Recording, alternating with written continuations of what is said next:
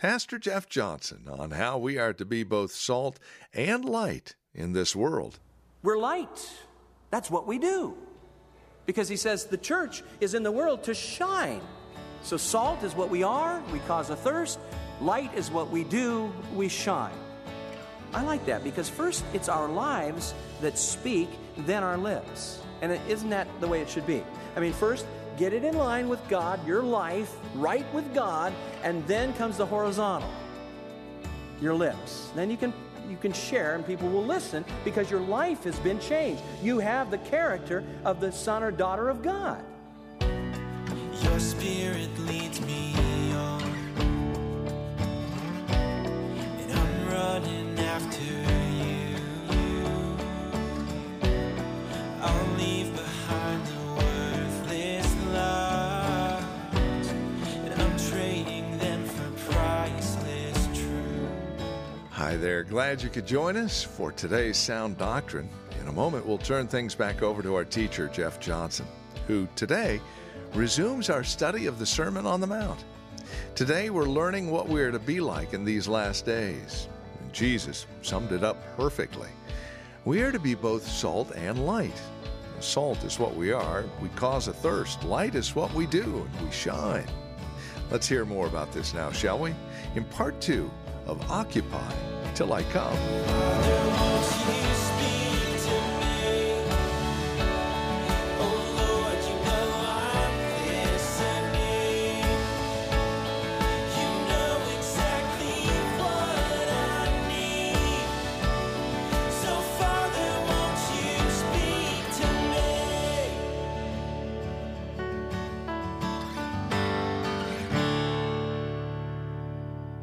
Past 50 years, everyone looked and said, if socially we can change society, we need to do something. Politically, we need to change. Socially, we need to change. And yet, today, as we look back, we have that blessing of being able to now, okay, did it work? Well, no, it didn't work. In fact, we're more immoral and into vice today than we ever were 50 years ago. What does that tell us? Where man's great education is taking him. Where his great, inventions are bringing us. Golden era. It's getting dark. There is a need for salty Christians. I think we need to examine ourselves. Are we salt? Are we causing others to be thirsty for the things of God? We see it affecting life when we see changed individuals come into positions of decision. Like if a Christian judge, or if a man who was a judge becomes a Christian, when he gets on that bench, he brings forth change, doesn't he? He begins to become that salt. Or when a man becomes a Christian and he's in the police uniform, he brings change. And he becomes true salt. A construction worker, a teacher, or whatever, a doctor. You might be of little strength and we might not be many, but we are few, but we are strong in Him.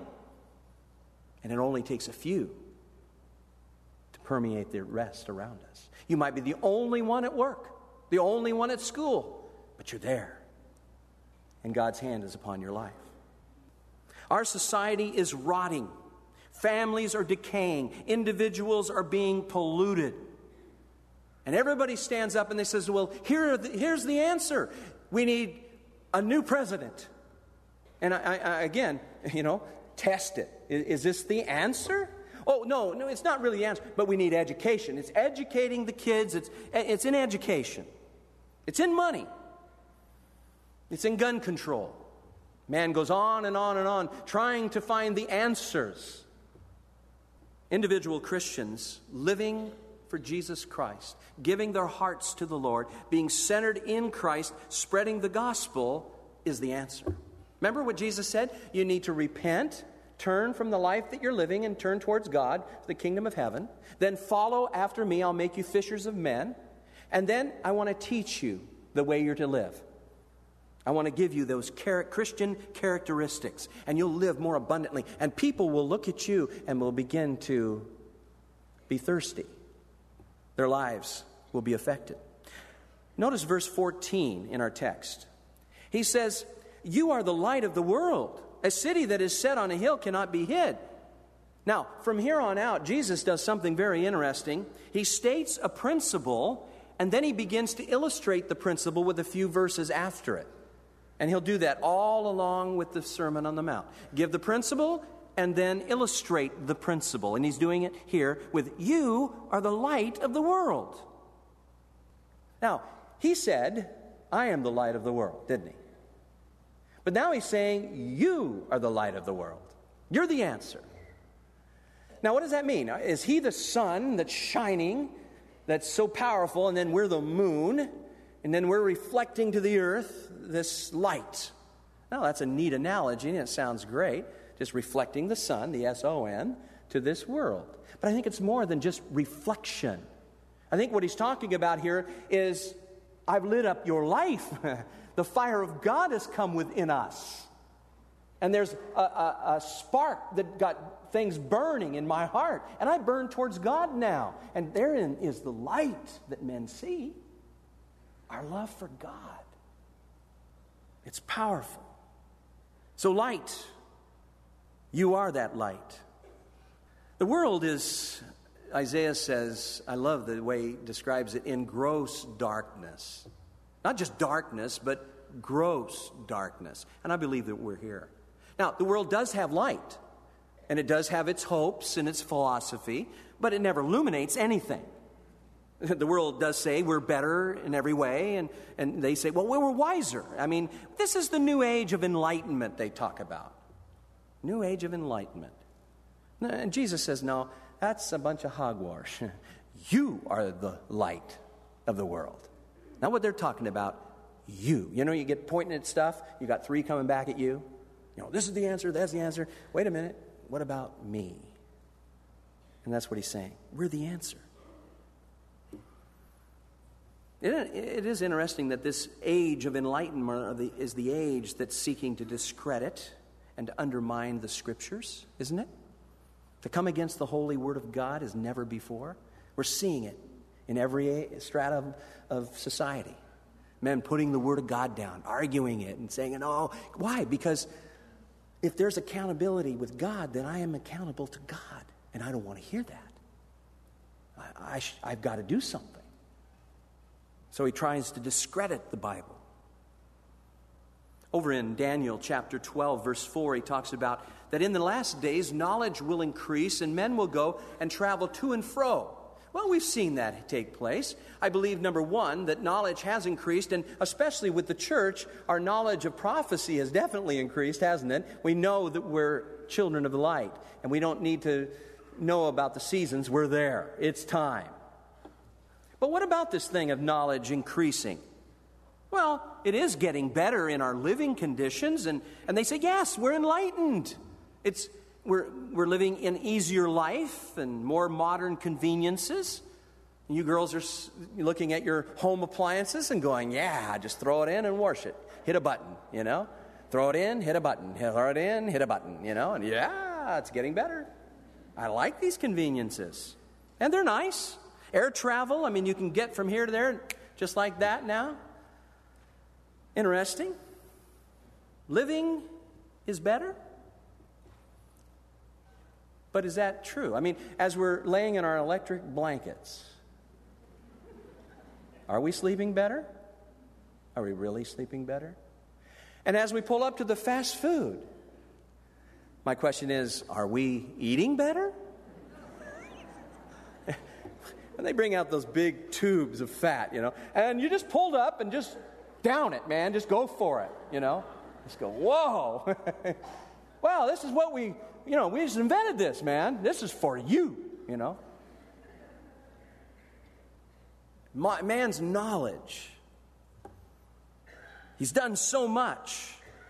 Yeah, he's done so much that we can now have pornography brought right into our very homes via the TV and the video and the great invention of the computer. It's just like man in the very beginning. God says to Adam and Eve, don't touch that tree. Which one? So we get this blessed, supposedly awesome thing of man's knowledge, computer. And then we go, what's in it? Let me try this room. Let me go over here. And we get caught up. Man's knowledge is so great, and he has this capacity now to control a nuclear war. And he can take that nuclear bomb and destroy a city, and it'll stop there. Oh, he knows so much. He's doing great. I would say that worldly knowledge has increased, but godly knowledge has decreased. And smart men continue to make stupid mistakes. It's, I think, a lack of wisdom, and wisdom comes from above. Oh, you might have knowledge, but that's not the answer. Where's your wisdom to deal and what to do with the knowledge that you have? That's what he lacks. Relationships are falling apart and rotting. Families are in gross darkness, upheaval. Over in Matthew 24, in verse 38, Jesus says, and as in the days that were before the flood, they were eating and drinking. Well, there's a lot of drinking going on around for sure. And yet marrying and giving in marriage. Over and over again, changing wives. Until that day that Noah entered into the ark. Oh, the catastrophe that has hit the home. The kids that are without fathers and mothers. Without mothers that are at home. I heard a statistic the other day that talks about 15% of families today in this nation have the mother not working in the home with the children. And we wonder why, what's wrong with our children? Who's babysitting the kids? What do the kids need but a mother in the home? The Bible says this. This is not my philosophy. But man says, well, I can't do that. I can't have this and that and this and that. We got to do this. Well, then if you got to do that, then you're going to suffer the consequences. And that's what we're seeing today. Our society is just stretched out. The family has been destroyed. 15% have a husband that is working and the mother being at home. 15%, that's it.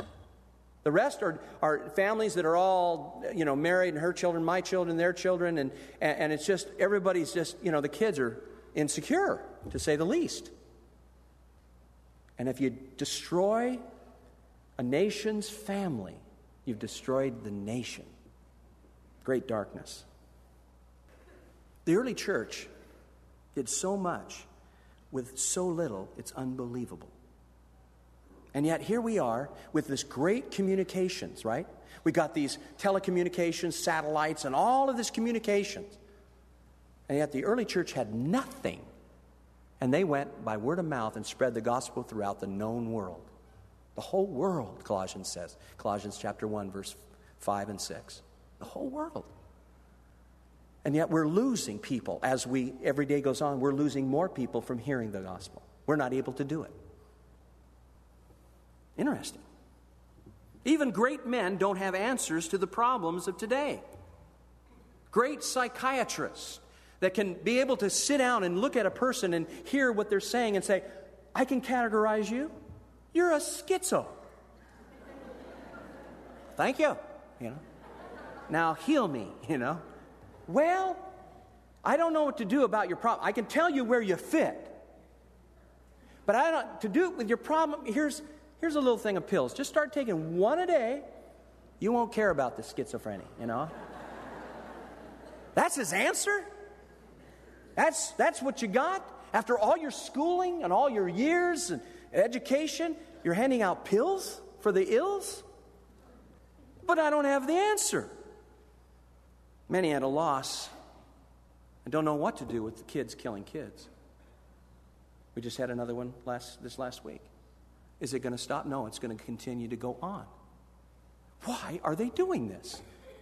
What kind of a darkness is this? And great men of great wisdom, the worldly wise, are coming together. And they say, well, what are we going to do? Well, all we can do is let's offer them to pay for a man to have a gun on campus. And then we'll give him some metal detectors and give him some counseling. We'll pay for it, the government says. But just please stop this. And thinking that money is the answer. And giving to the schools these little barriers that are going to stop it. No, man's heart is evil. The imaginations of his mind are evil because of what he's been feeding on. And it continues. That's not the answer. The only true light is the answer, and that is the Lord. I am the light of the world. And then he says to us, and you now are the light of the world. Now, it's interesting that this was after, Jesus is saying this after Plato has already done his thing, and Socrates has said his philosophy, and Aristotle has done his thing. This is past. All these guys come up with these great sayings, but it was empty. Then Jesus comes on the scene and says these very simple words. This is the answer. There's only one way, only one truth, only one life. I am the only way to get to heaven. There is no other way. I'm the only way to be changed and have a new nature as an individual. And then he points to us and says, now you guys are the light of the world. We're the answer that this dark day needs. You're the light that's in this dilemma. I love what Paul says in Corinthians. This is 1 Corinthians chapter 1, verse 21. Listen to this. For after that, in the wisdom of God, the world by wisdom knew not God. Notice, the world by wisdom didn't know God, their wisdom. It pleased God by the foolishness of preaching to save them that believe. And so God says, I'm going to just anoint my word, my gospel, and what I sent my son to do, that if you will listen, if you will receive what he did on that cross for your sin, that you will be saved. You will not perish. Powerful. You'll have everlasting life. I love what he says over in John's Gospel, chapter 12. In John 12 and verse 35, he says, Yet a little while is the light with you.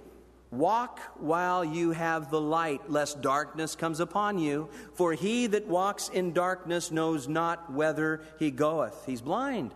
While you have light, believe in the light, that you may be the children of light. So he lights up our lives. And then over in John again, John's Gospel 8:12. Jesus said, I am the light of the world. He that follows me shall not walk in darkness, but shall have the light of life.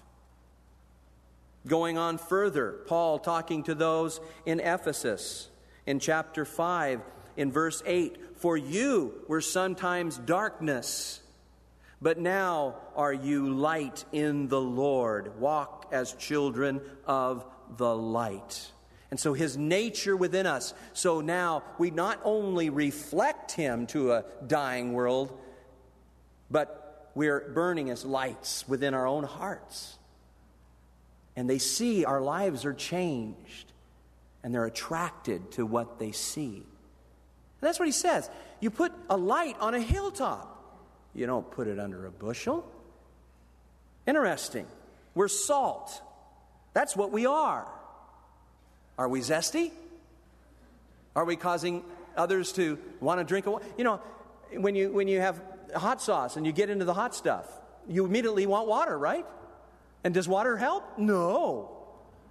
But let us be like that hot sauce that's causing people to at least reach out and then to share with them that Jesus is the answer. He will cool it. He will give you living water, and He will fill your thirsty soul. He's the answer. We're light. That's what we do. Because he says the church is in the world to shine. So salt is what we are. We cause a thirst. Light is what we do. We shine. I like that because first it's our lives that speak, then our lips. And isn't that the way it should be? I mean, first, get it in line with God, your life, right with God, and then comes the horizontal. your lips. Then you can share and people will listen because your life has been changed. You have the character of the son or daughter of God. So the Beatitudes speak so loud. Then comes the Sermon on the Mount, right? First Beatitudes, character, then sermon to the world. Because you're the only Bible that they're going to read sometimes, right? So let them read a real Bible, a real person that's really been touched, that's really in love with Jesus. Let them read it, that they would be excited and be attracted to the Lord.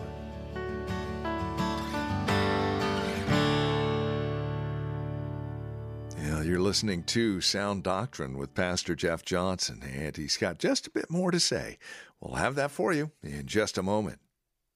You can get today's study on CD when you call us toll-free, 800-353-7553.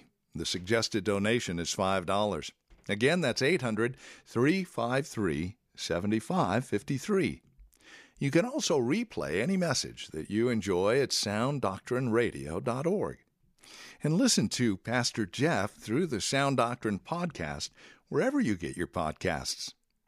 Marijuana, self-realization, meditation, self-hypnosis, psychedelic drugs, yoga. Jeff Johnson tried all of that and more in search for the clear light. But it wasn't until he met Jesus that his life truly changed, and he experienced life and light. In his book, The Seeker, you'll hear this amazing testimony, and I think you'll be left greatly encouraged and thankful. We're offering The Seeker right now at sounddoctrineradio.org. You can also call us at 800-353-7553 to order resources from us. Sound Doctrine is listener-supported. Simply put, it takes a team to accomplish this goal of reaching people around the world with the sound doctrine contained in God's Word. Whether it's a one-time gift or ongoing monthly support, God is using it in great ways to impact people with His life-changing truth.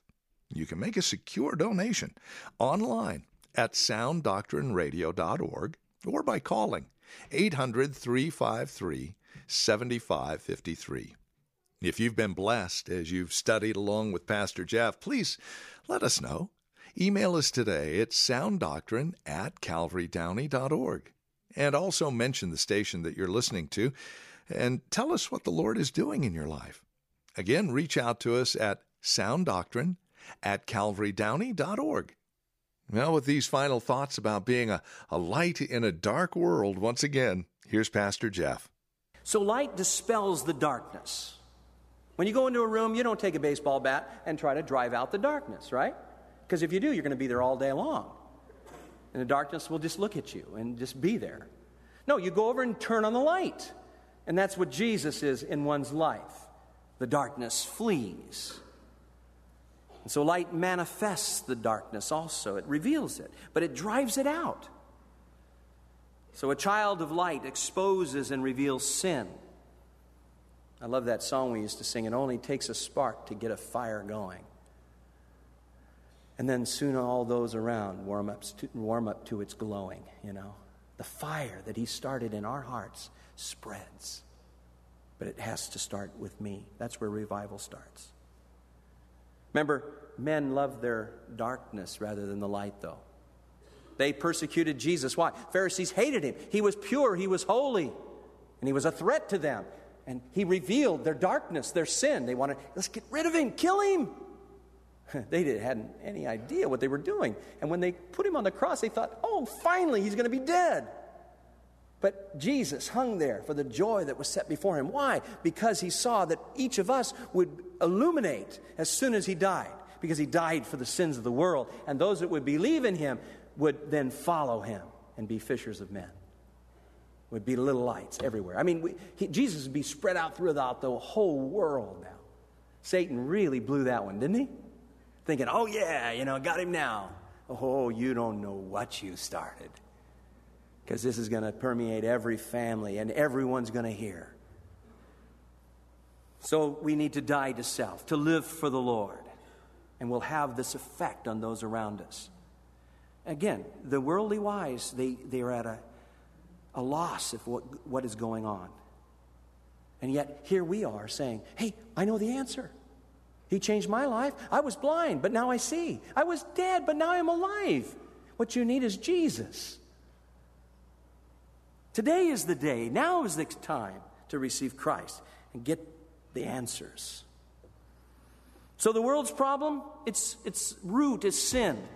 It's selfishness, it's self-centeredness and self-seeking. His darkness is a sinful nature within him. And look at the passions that are coming out, the lusts that are coming out, that are so ungodly. And look at the reasons for people doing things today. Laws, education, or knowledge will not change that individual. Time in prison won't change that individual, won't, reform that individual. No, the greatest revolutionist ever is Jesus Christ, and he's come to this world to revolutionize our lives, to change us from within. It starts within, then comes without. And we become salt and light. We're talking about the law of the kingdom next time on Sound Doctrine as we go deeper into the Sermon on the Mount with Pastor Jeff. This program is listener supported and brought to you by Calvary Chapel, Downey. So Father,